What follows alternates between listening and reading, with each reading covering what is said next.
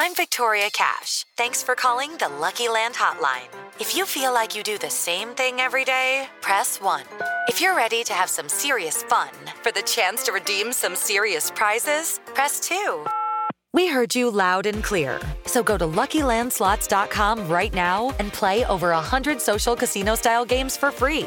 Get lucky today at LuckyLandSlots.com. Available to players in the U.S., excluding Washington and Michigan. No purchase necessary. VGW Group. Void where prohibited by law. 18+. Terms and conditions apply. It's time for today's Lucky Land horoscope with Victoria Cash.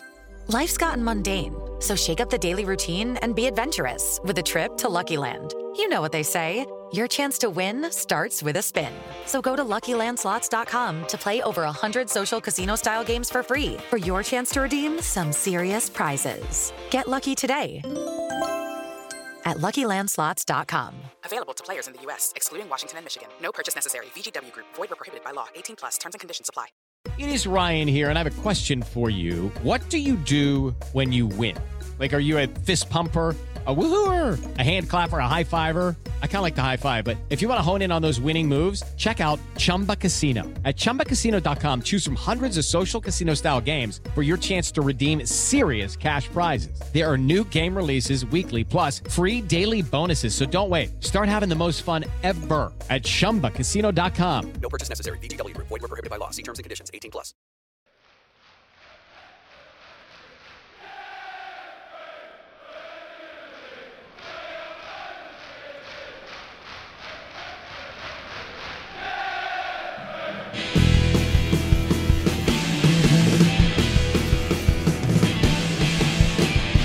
Hello and welcome to the Chels.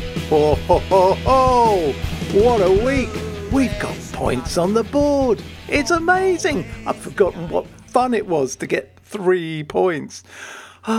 Relief, total relief. And then we're signing people. You know, we signed MM to go with BB, and then we had KK. Is there some kind of theme going on here? I don't know. You're thinking about it, Andy. I know. Ha ha. Well, we'll see what you think in a minute. Is there some subliminal messaging going on with all this double letter thing going on? It's called alliteration. There you go. I just wanted to see if you're awake, and you were. Well done. Andy, what do you think? I haven't really thought about it. It's a very weird question. Don't really care. Did you steal this from Amity, who tweeted this, Kerry? No, I have stolen this from nobody. I don't steal tweets. Kerry steals everything from everybody. Kerry's not had an original thought since about 1996. Have you, Kerry? No, but then, you know, some of us can't all be geniuses. After all, I actually do have to say, Andy, you came up with the best comment of last week for me, that when you came up with coup liability. Yeah, which I also nicked. Did you? Oh, where did you nick that from then? I nicked it from Dan Silver. So there we were on our group thinking he'd come up with it, and we were praising you for it yesterday, Andy. Well, that was actually funny from Andy. I was going to admit it in public. Oh, God. Well, see, I admit it. Praise is removed, Kerry. I admit these things. I don't look at Twitter like you do. I know. I said a very funny thing to Kerry last night, but he can't repeat it, unfortunately. Please do. What was that? Leon can bleep it. About your meal at King's Cross. Oh, yeah, no. Did you say something very funny? Yes, you did, actually. Yeah, and you can't repeat it. No, I can't. I'm not going to. Was it very offensive? Quite offensive. Yeah. To whom? People. Well, yeah, everybody, generally. Yeah. It was a vile, obnoxious moment that made me quite sick and queasy, but let's not go into it. Of course, Andy, let's move on. How's your week been since we last spoke?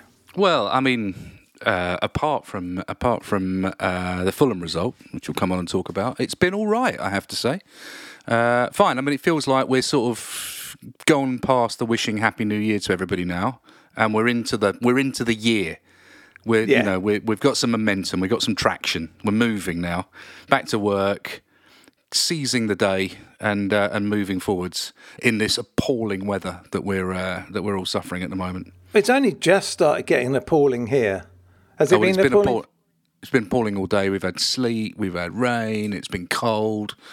It's just mud everywhere you go. I mean, if you're listening to it in some sunny clime, good luck. But it's been really sunny where I am. Well, where are you, in Royal Tunbridge Wells? Yeah, I went for a little drive earlier to collect some art for someone I know. And it was nice little drive. Yeah, it's been nice up here. Humble bragging there from Gary. Yeah, just driving off to collect some art, like Lovejoy. Yeah, absolutely. Well, I'm if training only it was him up. Lovejoy I was collecting it for. It was Kerry I was collecting it for. Right. Well, He phoned me and he went, "Oh, you live near this place. Go and get it for me." Excuse me. Is it a load more pictures of Chelsea footballers with dodgy signatures that aren't theirs? Actually, you know what? It's not that bad. Shall I show you it? Yeah, go on, show me. Yeah, this will work on radio. No, it's all right. I don't know. You just happen to have it to hand. Yeah. I don't know how. Well, I've left it out in case I forget it. I don't know what you'd describe it as. You know what it reminds me of, Kerry? The artwork reminds me of a Strokes album cover. It does. Yeah, that's actually by the new well-known Abnormal. That's what it reminds me of. That's an RA called a Royal Academician called Elizabeth Blackadder. And it's a very early print by her. It's a very nice thing. Is that her actual name? Elizabeth Blackadder, yes. Or if anyone wants to know what it looks like, if you go onto your iTunes or Spotify and you look up The Strokes and you look up the album, The New Abnormal, it does look very much like that artwork on the cover, Kerry. Would you agree? Well, I can't remember it, so maybe. It's pretty abstract. Yeah, it is. It's got a fish in it. It's got a fish in it, Andy. You should love it. So there's The Strokes. There is the artwork. There you go. This is working so well on the pod. Similar colour palette. So just go and look up The New Abnormal. Really good album they released in lockdown. It's The Strokes anyway. All their albums are good. Yeah, okay. Moving on from that. And the voice of the man with the picture, of course, is Gary Hayes. Gary, how are you? How's your week been? How was your week, Gary? How was your test drive last week? Yeah, I don't really want to talk about that. If listeners will remember, as Gary left the podcast last week, he was about to go and test drive a Range Rover. How did that go, Gary? Not very well. And you know what? Today is the first day. Today's the first day I've driven since then as well, and I was a little bit nervous. What happened? I had a crash. I got rear-ended. Not your fault in any way, Not my was fault. it? I ended up on the side. My life flashed before my eyes. It was quite bad, wasn't it? I mean, we're sort of laughing, but only out of relief, really, because it was quite bad, wasn't it? It was really bad. I can't believe I walked out of it alive. And then, do you know Andy discovered how much he loved you when that happened? Which wasn't Gary. A lot. I've always loved him. Oh, he could have died. No, not at all. But it was very stressful. But it was, today's the day that I felt like I'm starting to get over it. I went for a drive. On the horse. Yeah, and I don't feel as painful anymore, although the last week has been a nightmare.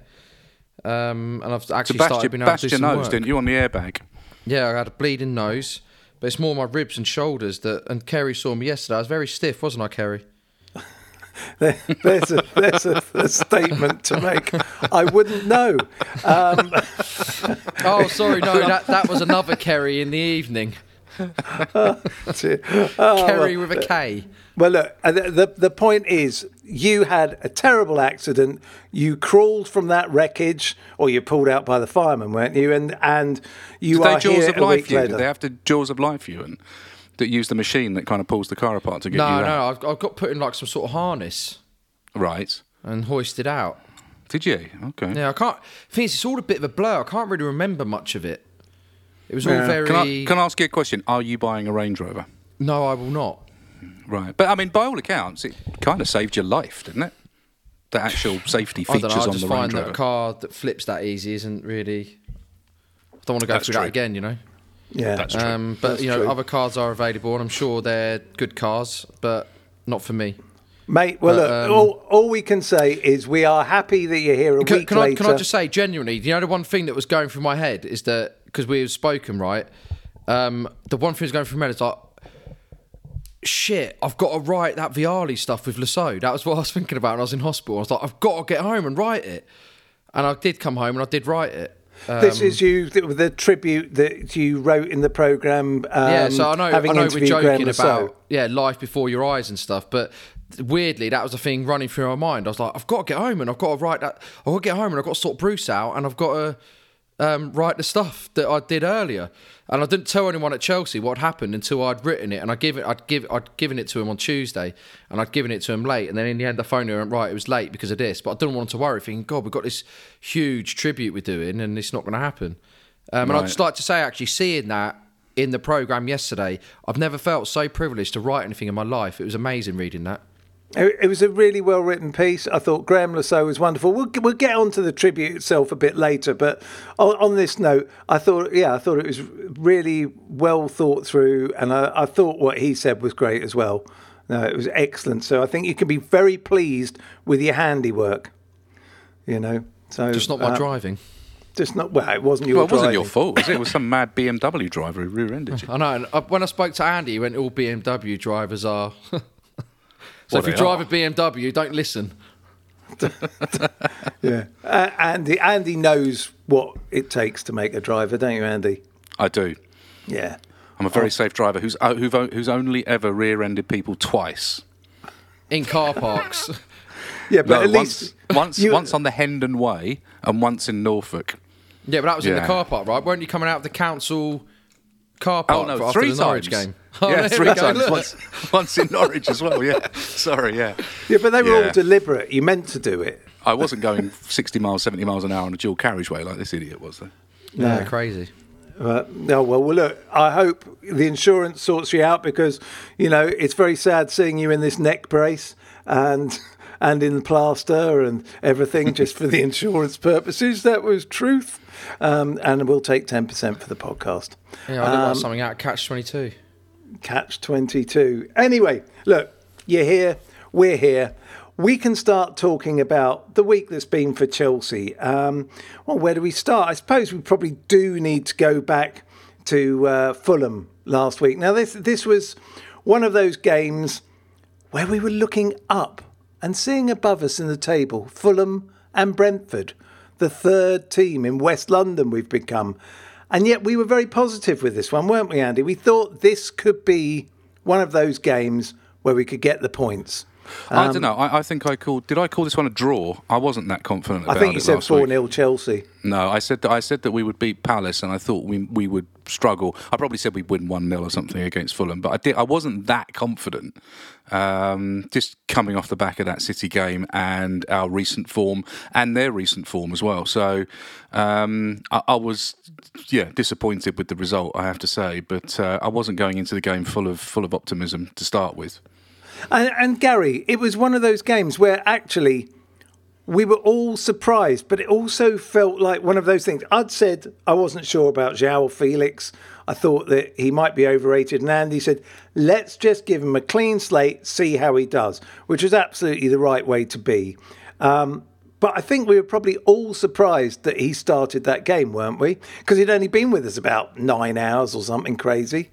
Yeah, I know. But then it was a very impressive debut, wasn't it, up until the moment of madness. But I was shocked at how good he was. Me too. And it just showed you what we're missing. And it was interesting coming on the back of our conversation that we had the week, earlier on in the week about Havertz, because Havertz looked a different player. He looked a better player. Which, of course, refers back to Andy's point that it's not him, it's the people around him. And if that works out and Havertz becomes the player we want him to be, I will hold my hands up and say, I'm glad I'm wrong. But, was it one moment as a flash, or is there more to come? Obviously, we're not going to find out until the 11th of February now or something, are we? But I was really impressed with what Havertz gave when Felix was playing. Obviously, when Felix went off, everything else you throw out the window. You can't judge any of the players, I don't think. But up until that point, it was looking really good. There were moments of where they're still getting used to each other, right? They're getting used to the runs that they're making, so they're not releasing the ball as quick. But overall, it was. I was really impressed and I was infused. Even though we lost, I was happy.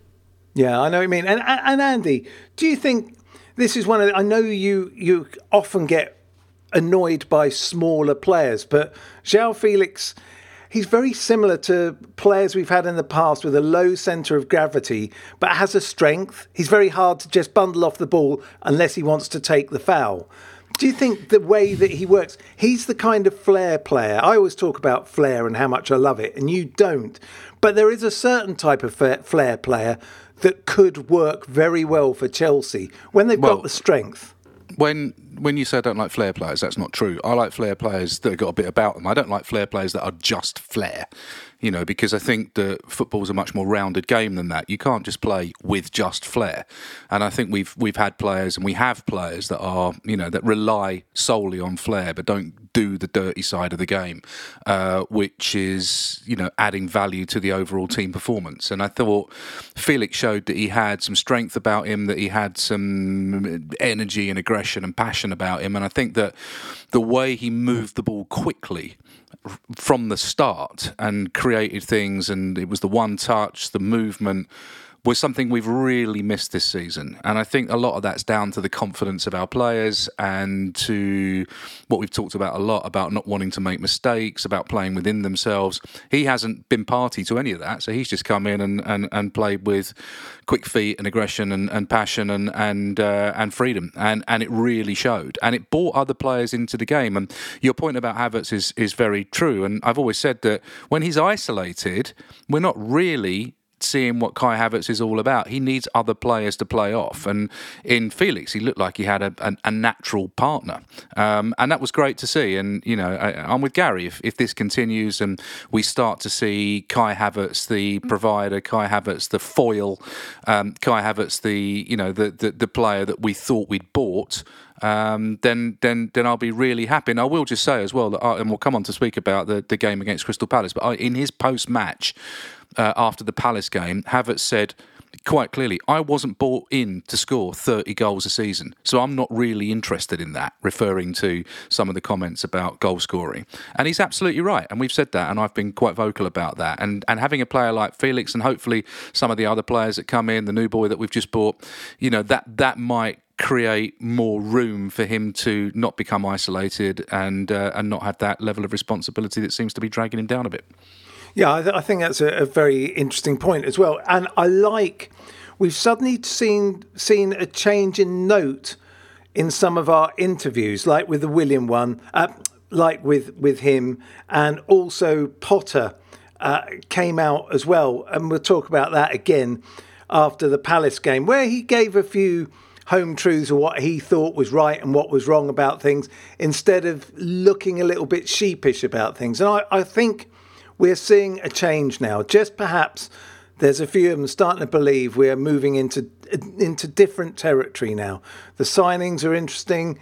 There's a lot going on. But I mean, the Fulham game, for me, when you see someone like Felix there, I mean, that red card, it was dreadful that it happened, because he knew as soon as he did it, it was a red card. Everyone else knew it was a red card. Yeah, he didn't cause any damage to the player, but he knew immediately he was going, didn't he, Gary? And it was such a sad moment, because you could see him trudging off, going, I can't believe that's just happened. Having played for one of the toughest managers in the world, he's obviously got, what was it? Was it Liam who came up with that line about where he left Atletico He tried so Madrid. hard to get away from Simeone, but Simeone's still with him.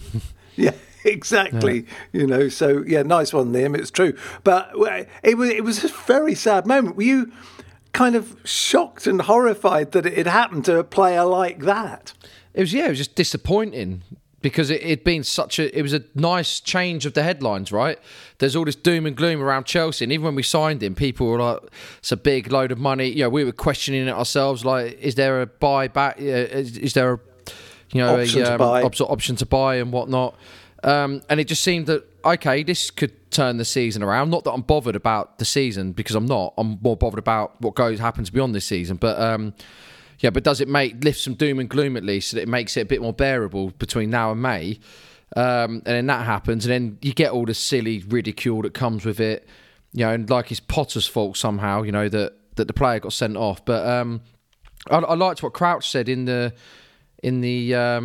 analysis after, where it was a striker talking, and he was like, he doesn't go to hurt him, he doesn't hurt him, doesn't make a lot of contact, but it's just a silly challenge of someone that ball's got away from him, he's trying to get it back, and it happens.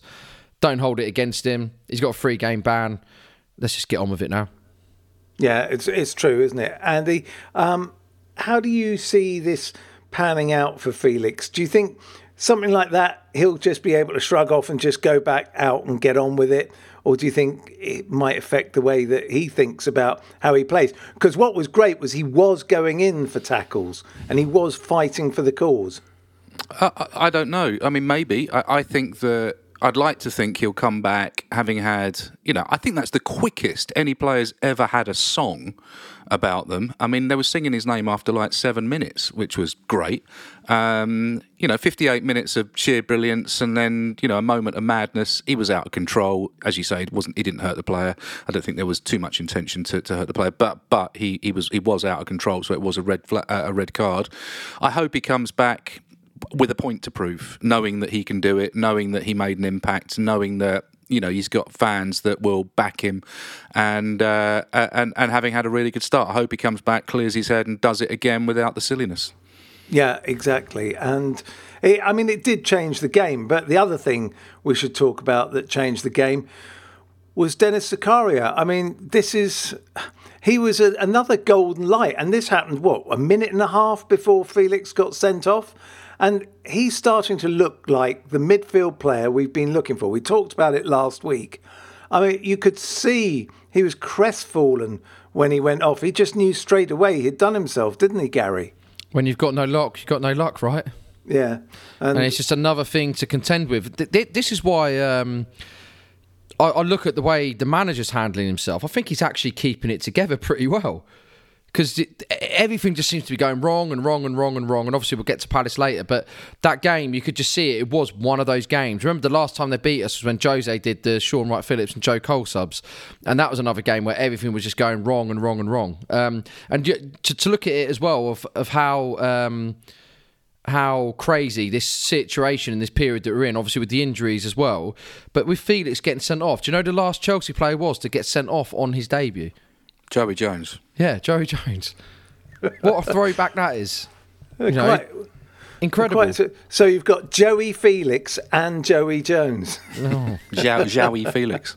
Yeah. So but it's pretty incredible though, right? Just to show how rare what it is that Chelsea are going through, given everything else, that it's just sort of like the perfect storm at the moment. And I think, to bring it back to the manager, it's just, and Zakaria, for instance, it's another blow, a guy who we hadn't really seen anything of before the World Cup. He gets a couple of games, he comes back after the World Cup, and he suddenly looks, okay, he's got something going on here, and he's finding form, and then he goes off injured, and it's just so frustrating. But it's just where we are at the moment, no matter what we're doing. And you start watching other players go down and think, God, I hope that's not his hamstring, I hope that's not his ankle, I hope that's not his knee.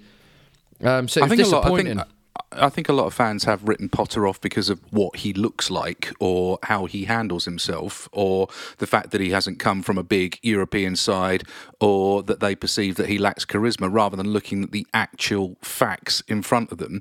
And I pose the question, if Frank Lampard had been in charge and had 11 injuries to key potential first team starters, would those fans that are writing Graham Potter off be saying about Frank Lampard, it's not his fault, you've got to give him a little bit of time? Or wouldn't they? Of course they would. And I think that we need to step back from the situation, look at it as a whole and go, is this really on the manager? Because also there were moments where could have put the ball in the net. The manager can't stick his boots on and go and stand in front of goal and put the ball in the net. All he can do is set it up. And I think that the appalling run of luck that he's had or we've had as a club, that's got to count for something. You can't write a manager off in those circumstances. It's stupid to do so. Where do you stand on the ridicule that he's getting? I really don't like it. I really do not like it.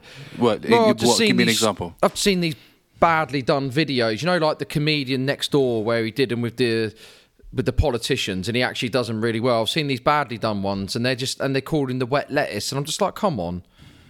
Yeah, ridiculing any Chelsea fan that wants the Chelsea manager or any Chelsea player to fail is not a Chelsea fan. But it's not that. It's just the ridicule. And then I saw someone tweeting about, Thomas Tuchel has won 40% of Chelsea's points, and he left in September. And it's like, okay, you do realise that there was 6 weeks lost in the season, so it's not really January in the season. It's actually November in the season where we are right now. In terms of what the normal season is. But I just find this digging stuff out and pulling out stupid stats and knowing full well that you're manipulating it to ridicule someone. I'm just like, look, just don't do it. Calling someone the wet lettuce, because he's boring in press conferences. Okay, mate, go and sit in press conferences and do it for the 15 years or so that I did it, okay? And then tell me that a manager that's media trained, and Andy, you're going to know more so than me as well in terms of the PR aspects of it and controlling the message, and tell me that what he's doing isn't right.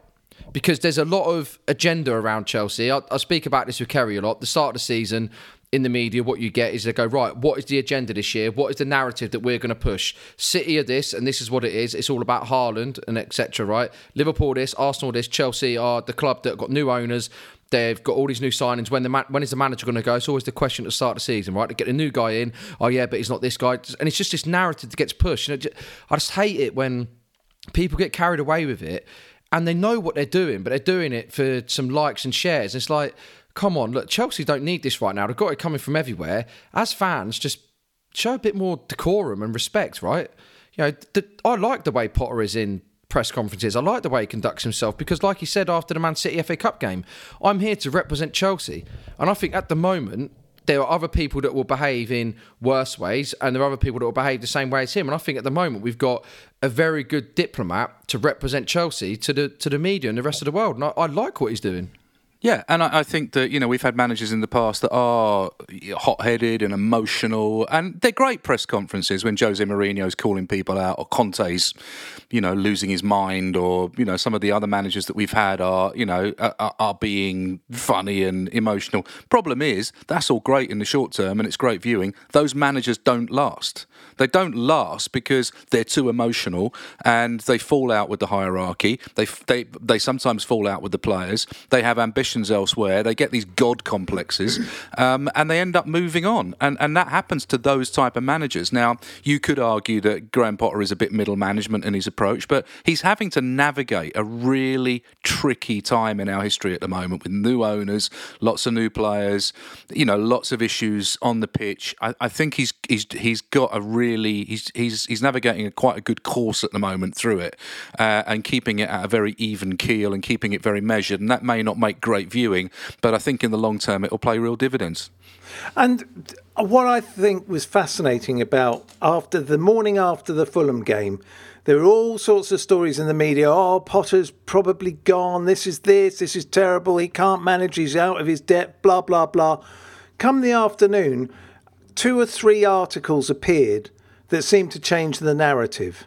And that was about, there's been no talk about Potter leaving. The club are keeping the manager. There is no thought of changing. Now, does that sort of thing happen, Gary, in clubs where the media is handled by the club, or is that just coincidence? No, what will happen is that journalists will be briefed. They'll be called up about what they've written and they'll be corrected on it. But also, even before stuff's been written, they will sit down with journalists off the record. I've been in on those meetings. I remember I did it, which I can talk about now, but at the time it was off the record and not to be spoken about. But I remember going out for Christmas drinks with Conte in 2016. We had the press conference at Cobham, and then I got pulled aside and I thought, God, what have I done? And they just said, Antonio would like you to come over the road to the pub to have a drink with him. I was like, okay, great. So I went over there and there was a few other journalists there and I was sat next to him and we were just chatting to Conte about life in football and what he wants to do at Chelsea, and he was talking about trying to create a family, and it was just Chelsea's way of saying, look, this is what we're trying to do with a manager, this is what he wants to achieve. You can't write about this because it's off the record, but that happens all the time in football clubs. There are certain journalists that you'll see, notably at The Athletic and The Telegraph, who are the ones you can trust because they're the ones getting it right. And they're the ones that are getting briefed by the right people, and they're telling them, look, we understand what's going on, but this is what the ownership wants to achieve, this is what the manager wants to achieve, and they'll sit down and they'll get briefed on that. That happens all the time. That's fascinating and really interesting. What I'm really interested in is what happened afterwards. Did you go out to like Stringfellows and do a load of coke and get some strippers? No, what happened was I went on Who was driving? I went on a test drive. And but seriously, speaking of driving, it's really interesting, and of course that happens all over the place. It happens in politics. It happens in my business, where you brief people when you try, and this is what we're talking about, controlling the narrative. It's like if you can spin it so that you're view, your angle is the most prevalent part of the narrative. That's your job as a publicist or a comms person to make sure journalists are writing what you want them to write. Now, it's a really tricky line to tread because you don't want to be telling journalists what to do. Your job is to kind of massage the information and to present the information in such a compelling way that they'll want to write about it. But also what was good about it was building the relationship with the manager, because up to that, we just played Palace. Remember, we were in that run, and I remember at the start of the season when they unveiled Conte, he kept talking about, as a manager, you need to be a tailor. And then we'd gone on this run and we'd beat Palace, and then I just said to Conte at the end, I was like, as you say about being a tailor as a manager, does that make you the Armani of managers, given what you've done with Chelsea right now? Because obviously we'd finished 10th and then we were top. And he laughed, and you go on YouTube, you see it, and he's got the squeaky laugh and stuff. But then I'd built this, not that I knew him, but just through press conferences and setting up my mic, because I was recording everything for, not on my dictaphone. I'd built this weird little relationship with him that wasn't personal, but it was just a weird thing where he'd see it and we'd have a joke every time, and then he was laughing at my questions and stuff. But then going for that drink with him, it was there just to create that relationship so that, you're never going to have a personal relationship as an outsider, but you understand the person or as a bit a more. journalist. Yeah.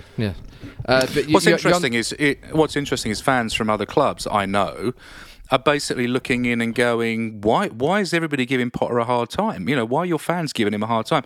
It's quite a few people but that's that I know. He's not glamorous. Exactly. So I've got mates who are West Ham fans, and they're going, we wouldn't mind him at West Ham at all. Do you know what I mean? He seems like a really good manager. I don't understand why your fans are giving him such a hard time. And I think they're right. It doesn't make any sense. Give it a year. But what I was going to say, just in addition, is at the end, so it went really well, these drinks, and Conte had one glass of wine, and then the media manager was like, okay, your car's here, Antonio. He went, no, I'll have another one.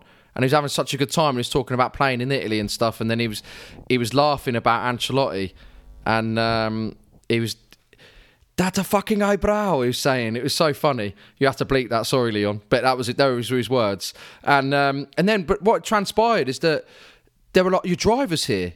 And then someone said, like, oh, is it because you had 2 drinks? Or he went, no, I don't drive. Conte doesn't have a licence. Said I'd never wanted to drive because I was a player, and so he gets driven everywhere. So I'm assuming now, like even at Spurs, he has a driver that takes him everywhere. He doesn't have a licence. Well, how do you think it's going for him at Spurs at the moment? They'll be driving him out soon, won't they? The driver's waiting. The driver is waiting. That is an interesting point, isn't it? Because, I've had arguments with people that are saying, well, a decent manager, a proper manager would win whatever. But you only have to look at Klopp, you have to look at Conte, you have to look at, 3 or 4 of the other so-called proper managers in inverted commas to see that they're really struggling as well. So I just think it's very unfair to be judging the manager in the current circumstances. Yeah, and I think, look, that's what's happened is the narrative has been changed at the weekend. People are sitting back off that now. So, yeah, good. That's good to know, because I think Potter just deserves time, and he also deserves a squad. So, look, just lastly on the Fulham game. So, anyway, there were the problems. The last point we should make is Willian scores against us. He immediately apologises. I loved this fact as soon as I heard it. Willian is the 26th player to score against us, Chelsea, as a former club, and that's the most in the Premier League ever. So anyone we sell, just please don't let them play against us, because they will score. So there you go. Right, well, look, we should go to the commercial break now, and we'll be back after this. Hello, it is Ryan, and we could all use an extra bright spot in our day, couldn't we? Just to make up for things like sitting in traffic, doing the dishes, counting your steps, all the mundane stuff. That is why I'm such a big fan of Chumba Casino. Chumba Casino has all your favorite social casino-style games that you can play for free anytime, anywhere with daily bonuses. That should brighten your day a little. Actually, a lot. So sign up now at ChumbaCasino.com. That's ChumbaCasino.com. No purchase necessary. VGW Group. Void where prohibited by law. See terms and conditions. 18+.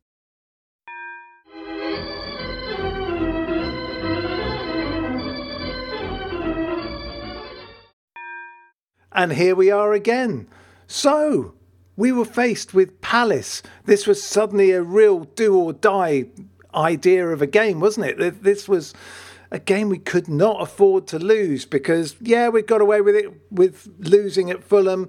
The press narrative had been changed. There were reasons. We lost Felix down to 10. We got Zakaria injured. But Palace was a new day, a new game, and it was a slightly disturbing thought. But first of all, we should talk about the Vialli tribute beforehand. Now, of course, Gary, you did that wonderful piece in the programme with Graham Lasso. How did you think it all went, the tribute? We got an array of former players out on the pitch, which is always nice to see. How did you think it went? It was moving, wasn't it? Yeah, it was great. I don't normally get emotional at those things, like we spoke about that last week, right? But then I feel like I lost a bit of my childhood with Vialli going. You want people to be around for much longer, right? Obviously, deaths happen, but 58 is so young. So it was emotional. I just loved the fact that the people that organised the displays at both ends, I think that was really lovely to see. They look great.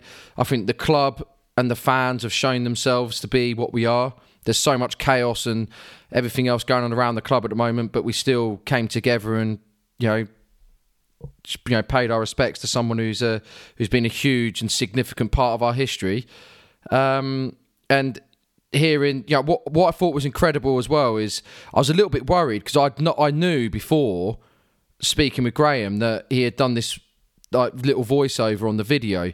And I just thought, how's that going to work in the stadium? Because the stadiums are so loud that having video play with, someone talking over it, but everyone just went quiet when Lee did his bit on the pitch, and then everything went quiet, and everyone just sort of just stood there watching the screen and listening to Graham's voiceover for that montage of Luca's career. And I just thought it was incredible. And they're not listening, but the Palace fans were amazing as well. The fact that they could have got involved and been idiots about it, but they weren't. And that is sort of, we talk about some of the silly stuff that goes on in football stadiums that we see, but I do think that football, when it has to, really does sort itself out when it has to, right? And so Sunday was a moment that you don't want to be at, but at the same time that you're at it, and it went as well as these things can. I just thought it was a really beautiful thing.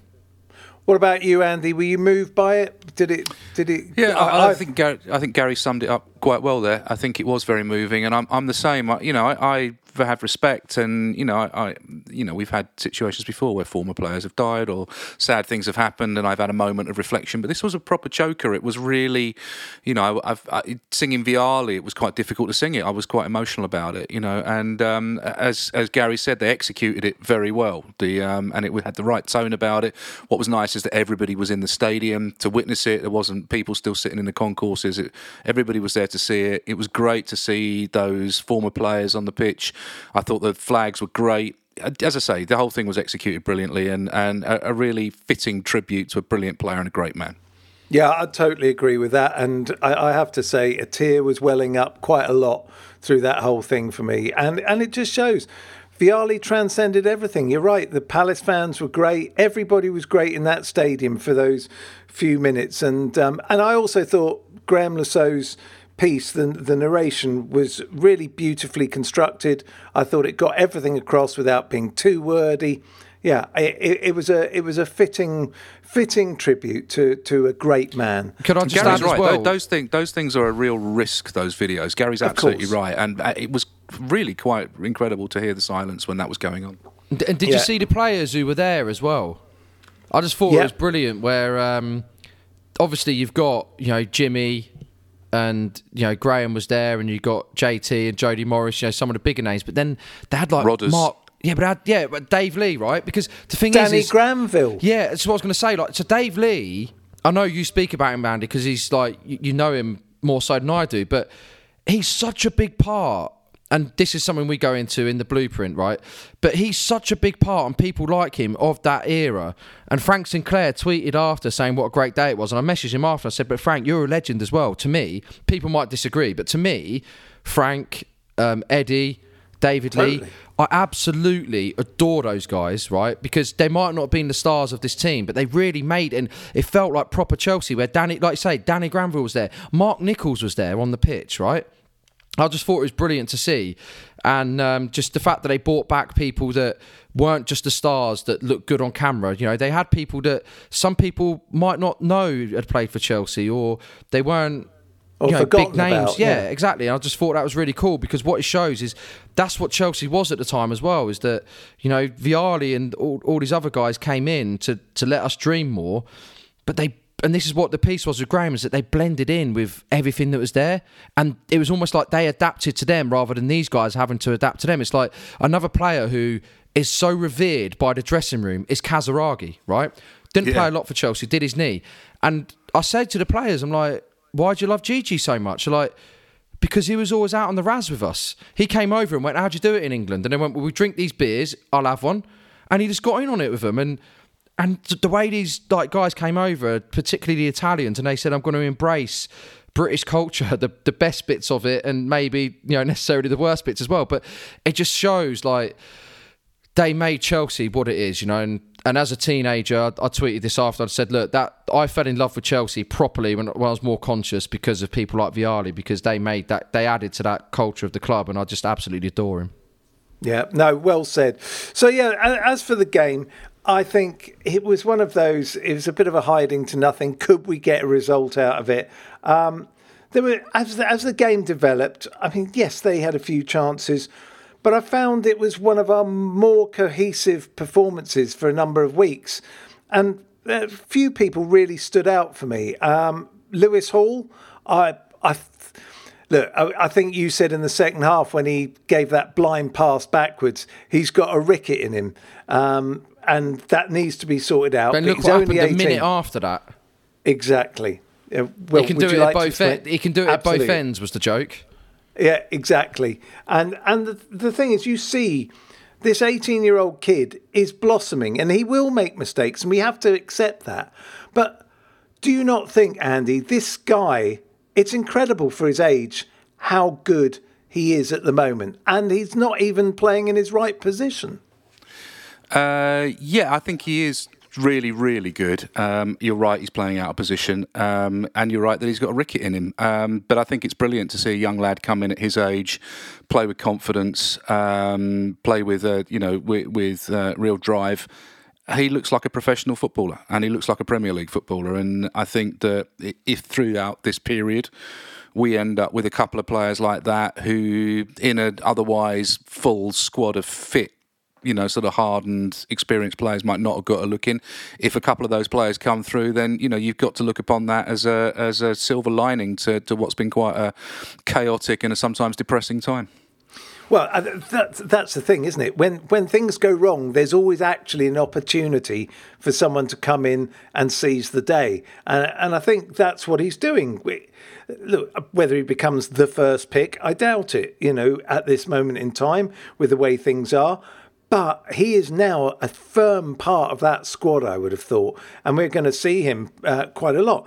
The other person who I find really interesting to watch is Chuck Wemeka. I don't know if you want to say anything on Lewis Hall to add to that, Gary, but if not, then move on to Chuck Wemeka. Yeah, I like the look of him.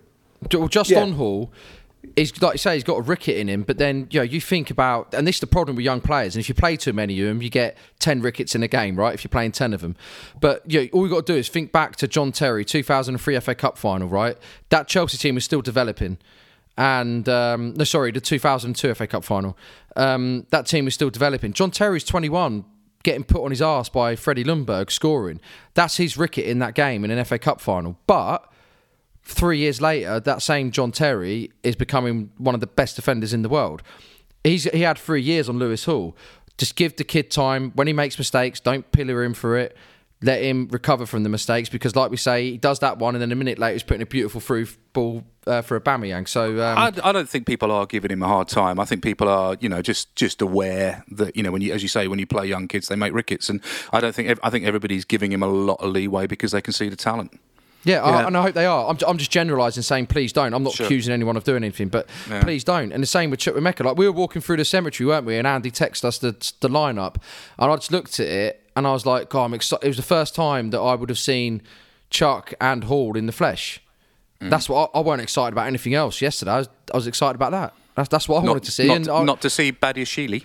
Oh, but then we said, oh, look, and he's starting as well. So it was great to see another new player. But this is look, I know, I'm not saying that everything's great and that we should be happy, but we know the club's in a state of flux. New owners, new coach, new players, right? I'm excited by this. It's horrible. Yeah. But don't get me wrong, I'm excited by it because I'm like, okay, I would rather see Chelsea fail by trying to achieve something rather than fail by doing the safe thing. And we're not exactly pushing the boat out and going crazy at the moment, but we are changing. The cogs are turning. Now, how quick they turn remains to be seen, but they're turning, and I'm excited to see Chuck. I'm excited to see Lewis Hall. I'm excited to see Conor Gallagher start. You know, I'm excited to see these young players making forward runs. I mean, Conor Gallagher did it quite a few. It was like he just said, right, look, we've just got to try and play with some momentum. And Gallagher was all over the place. Also got his usual yellow card, but that's another matter. But I thought he had a really good game. And he seemed to be singled out for treatment as well. He didn't half get collared quite a lot and kicked a lot by the Palace lot. We mentioned that, didn't we, Gary? They kicked lumps out of him all game. But what I liked about him is that it wasn't like I looked at him and thought, he's playing, but we're missing player X in there because player X would be doing this. It was a case of he's playing and he might not be pulling up trees at the moment, but he's growing into this team, and I see him as the future of this team with Lewis Hall, with Chuck, with Badiashile. Yeah, and I just feel like things are changing. It's not going to be better next week against Liverpool, but they are changing, and we're moving, and things are happening. And long may that continue, but obviously it needs to get better. But I liked seeing Gallagher and that yesterday. If they're in the same position as they are now next year, then we've got a problem. But I don't think they will be. Yeah, and I think Gallagher was really interesting yesterday. I thought he was absolutely superb by miles, a man of the match for me. Silva was up there, but I thought Gallagher absolutely bested everybody on that pitch.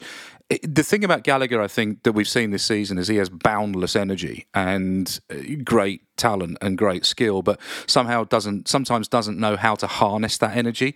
And yesterday, I thought he was very controlled in his performance, and as you say, was causing real problems. He reminded me a little bit of Hazard yesterday, getting hacked down all over the place. And but he got up and carried on with it, gave a little bit out himself, and was a real presence in that midfield. And I think I said to Harry, who went with me yesterday, I think he was the complete heartbeat of that game. And he was the glue. Well, he was the heartbeat. I just thought he was the thing that just symbolised the energy of that game, and I think it allowed all the players around him to perform really well. And seeing Havertz and Ziyech and Mount on the same wavelength, seeing Chuck, sort of looking like a veteran in that midfield. Jorginho, I thought, had a good game as well. And what was really good is not even noticing Badiashile. Not really even noticing him, because he was like a bass player. I've said that. I've used that analogy before. He was so comfortable at the back that we didn't even notice him, And yes, Thiago Silva saved us 3 times. And, in the last 5 minutes, I thought Badiashile's aerial power really influenced the game and really helped us out. But ultimately, it was a game of, Gallagher. All right, I think he did. Glued it all together. I thought it was great. Yeah, and on Benoit Badiashile, I like him. I like the look of him. No, I like him a lot. He grew into the game. He's a big unit. He's a big unit, but he looks quick.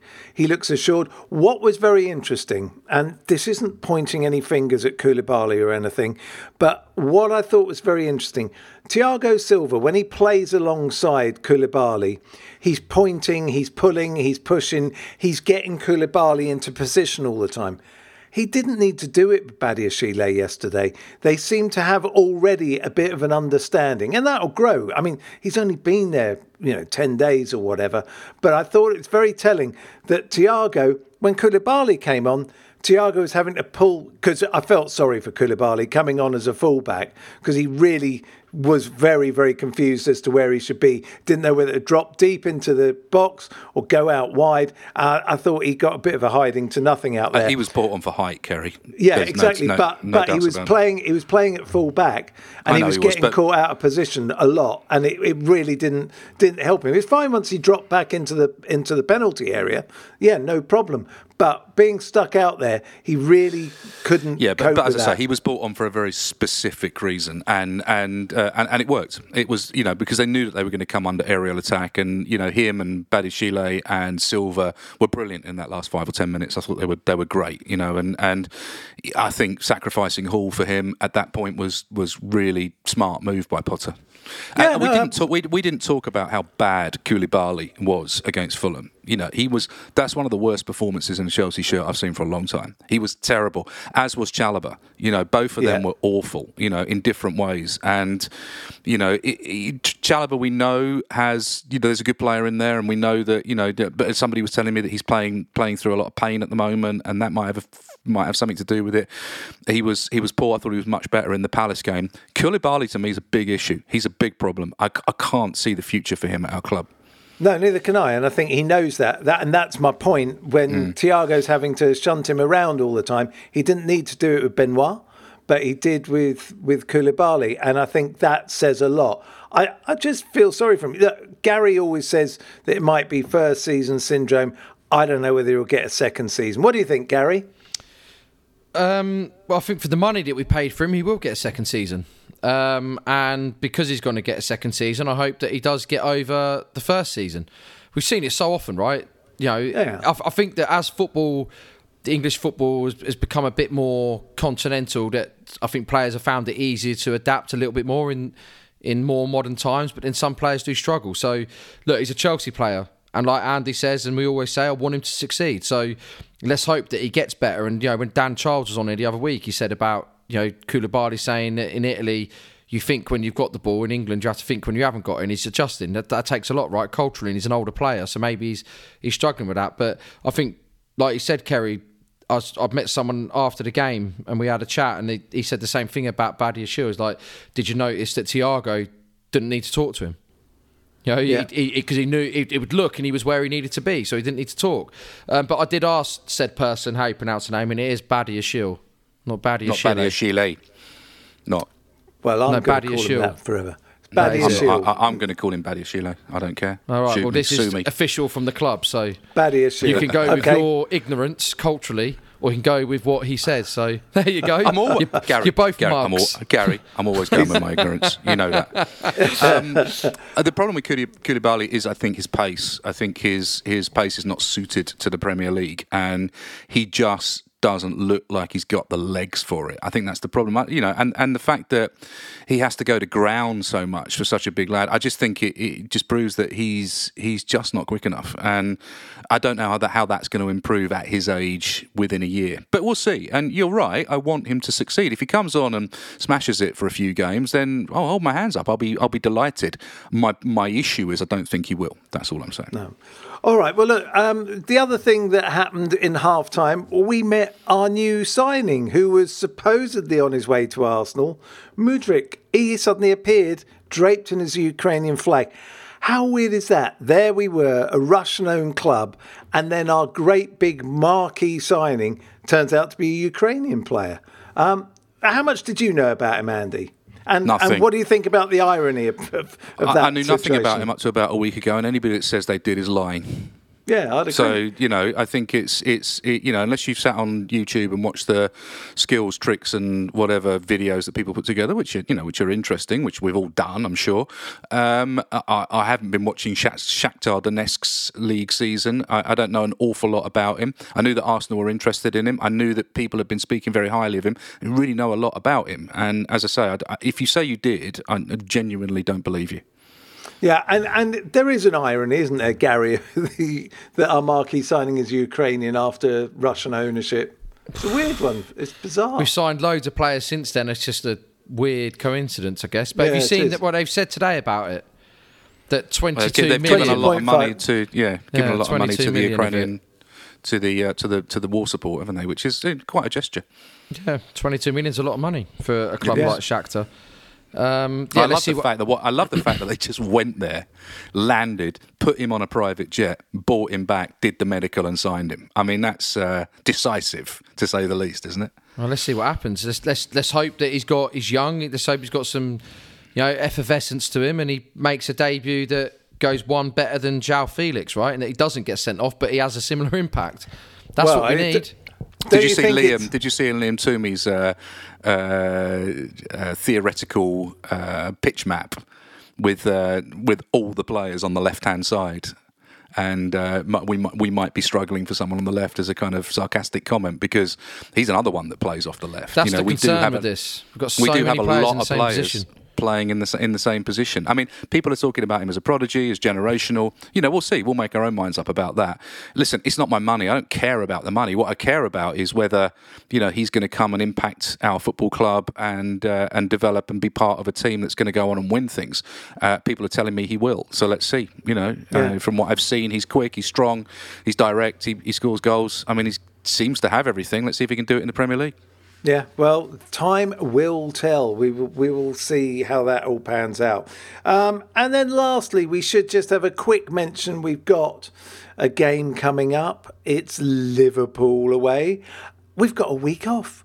That means they can work on practicing things and actually do some training that's not just recovery training. That's got to make a difference, hasn't it, Gary? Yes, it has. Can I just say quickly on the signings we're making, where everyone's asking how we're bypassing financial fair play? These big long contracts, the transfer fee gets spread across them. So he's on an 8.5 year contract. Whatever we paid for him gets spread across that, and if he signs an extension, it gets spread across that furthermore. So paying 10 million a year essentially, rather than all the money up front. So it's just an interesting way of doing business, and I think they're doing it for two reasons. One, because of that, because it bypasses it, but two, because it maintains the transfer value of the player, right? The risk you run is that the player turns out to be a dud and you're stuck with him for 8.5 years, right? Hello, Winston Bahade. Yeah, exactly. No one's going to want him. Hello, Koulibaly. But look, Kerry, what you're saying about a break, this is the beauty of going out of the FA Cup. Yeah. It is. It helps us. And I want to win things, but I know where Chelsea are right now, and I've always maintained that our desire to constantly win every single trophy has been admirable and great, but sometimes you've got to say, okay, this year we want to win everything that we can, but let's not lose our heads if we don't. And now they can have some time, work on it, and build something up. Well, of course, now we're going to Anfield on Saturday lunchtime for who would have imagined this a year or so ago, that we're going for a classic 6-pointer for 9th place. I mean, that's just insanity, isn't it? We're all battling for the conference, aren't we? We are. Well, hopefully we lose that one. Where is the scrutiny for Klopp? And, I'm not saying that we're not great, or that we are great, sorry, but where is this level of scrutiny for Klopp? He's been at that club now. This September will be 8 years that he's been at Liverpool. He has got a settled squad. He's got the player turnover sorted. He's got the squad he wants, and he's built that up. Where is the scrutiny? I know he's won things at Liverpool, but that's it. It's under his watch that this has happened with them this season. I know, but I think the trophies probably buy him a little time, but it's not infinite. But if anything, what I'm saying is I don't understand. Like Potter, 4 or 5 months at Chelsea. It's almost they're judging him because they think he's been there 4 or 5 years. Klopp, everything at Liverpool now, if there's a problem at Liverpool, it's because of Klopp. If there's success at Liverpool, it's because of Klopp. He can't say, Rodgers did this or Rodgers did that. That is his club built in his vision, right? I know. So the stuff that's going on at the moment is down to him and his staff. What's happening at Chelsea right now isn't down to the owners, isn't down to the players, isn't down to the manager. But you know what football fans are like, and you know what the media are like. If you can point to a Champions League, if you can point to a Premier League, and basically say, I won your first Premier League ever, and your first, major trophies for a long time, it buys you some time. And that's what's happening. Potter can't point to that. So who would you rather be at the moment? Would you rather be Graham Potter or Frank Lampard? Oh, obviously Graham Potter. Because I'm Chelsea manager. I don't mean manager of Everton. No, do you know what I mean? Though I mean, it's but Graham Potter clearly has the backing of his owners. I'm not sure Frank Lampard isn't going to be thrown under the bus or, being a sacrificial lamb for what looks like an absolute catastrophe at Everton. He should never have taken that job. He's doing a good job under terrible circumstances, and also as well, all this talk about their fans being the salt of the earth. Who puts a woman, no less, in a headlock? Come on. Terrible. I know. And did you? I don't know if you saw that the argument in the street with Yeremina, and you've seen the death threats of the board, and all this behaviour is disgraceful, really. And he's in the middle of an absolute basket case of a club at the moment. So the answer to your question is clearly Graham Potter. Yeah, exactly. All right. Well, look, we are wrapping up. Let's have a quick thought and a quick prediction for Liverpool away. Andy, you may go first. I'm hoping that we've got a little bit of momentum and a little bit of traction now, and I'm hoping that we can go into that game with some confidence. Here are two teams that are a little bit wobbly, inconsistent, not playing to expectations. It'll be interesting. I think that at this particular time, it's a really good time to play Liverpool. I think we can go there and get a result. So I don't think it'll be that convincing, but I think we'll win 1-0. Okay. Gary, your final thoughts? Play Lewis Hall, play Chuck, play Gallagher, play the new boy. Get through the first 25 minutes. They're just going to go at us 100 miles per hour. Try to get the fans going. And if we're doing well after that, I reckon we'll get a draw 1-1. Okay. I am going for the same thing. I think it's going to be a tight old game. I'm going to go for a 0-0. There you go. That's it. We are now out of time. Andy, thank you as always. Gary, thank you as always. That's been the Chelsea for this week. We will be back next week. Come on, you Blues. If you want to advertise on or sponsor this show, check us out at playbackmedia.co.uk. Sports Social Podcast Network. Hey guys, it is Ryan. I'm not sure if you know this about me, but I'm a bit of a fun fanatic when I can. I like to work, but I like fun too. It's a thing. And now the truth is out there. I can tell you about my favorite place to have fun. Chumba Casino. They have hundreds of social casino style games to choose from with new games released each week. You can play for free anytime, anywhere. And each day brings a new chance to collect daily bonuses. So join me in the fun. Sign up now at ChumbaCasino.com. No purchase necessary. VGW Group. Void where prohibited by law. See terms and conditions. 18+.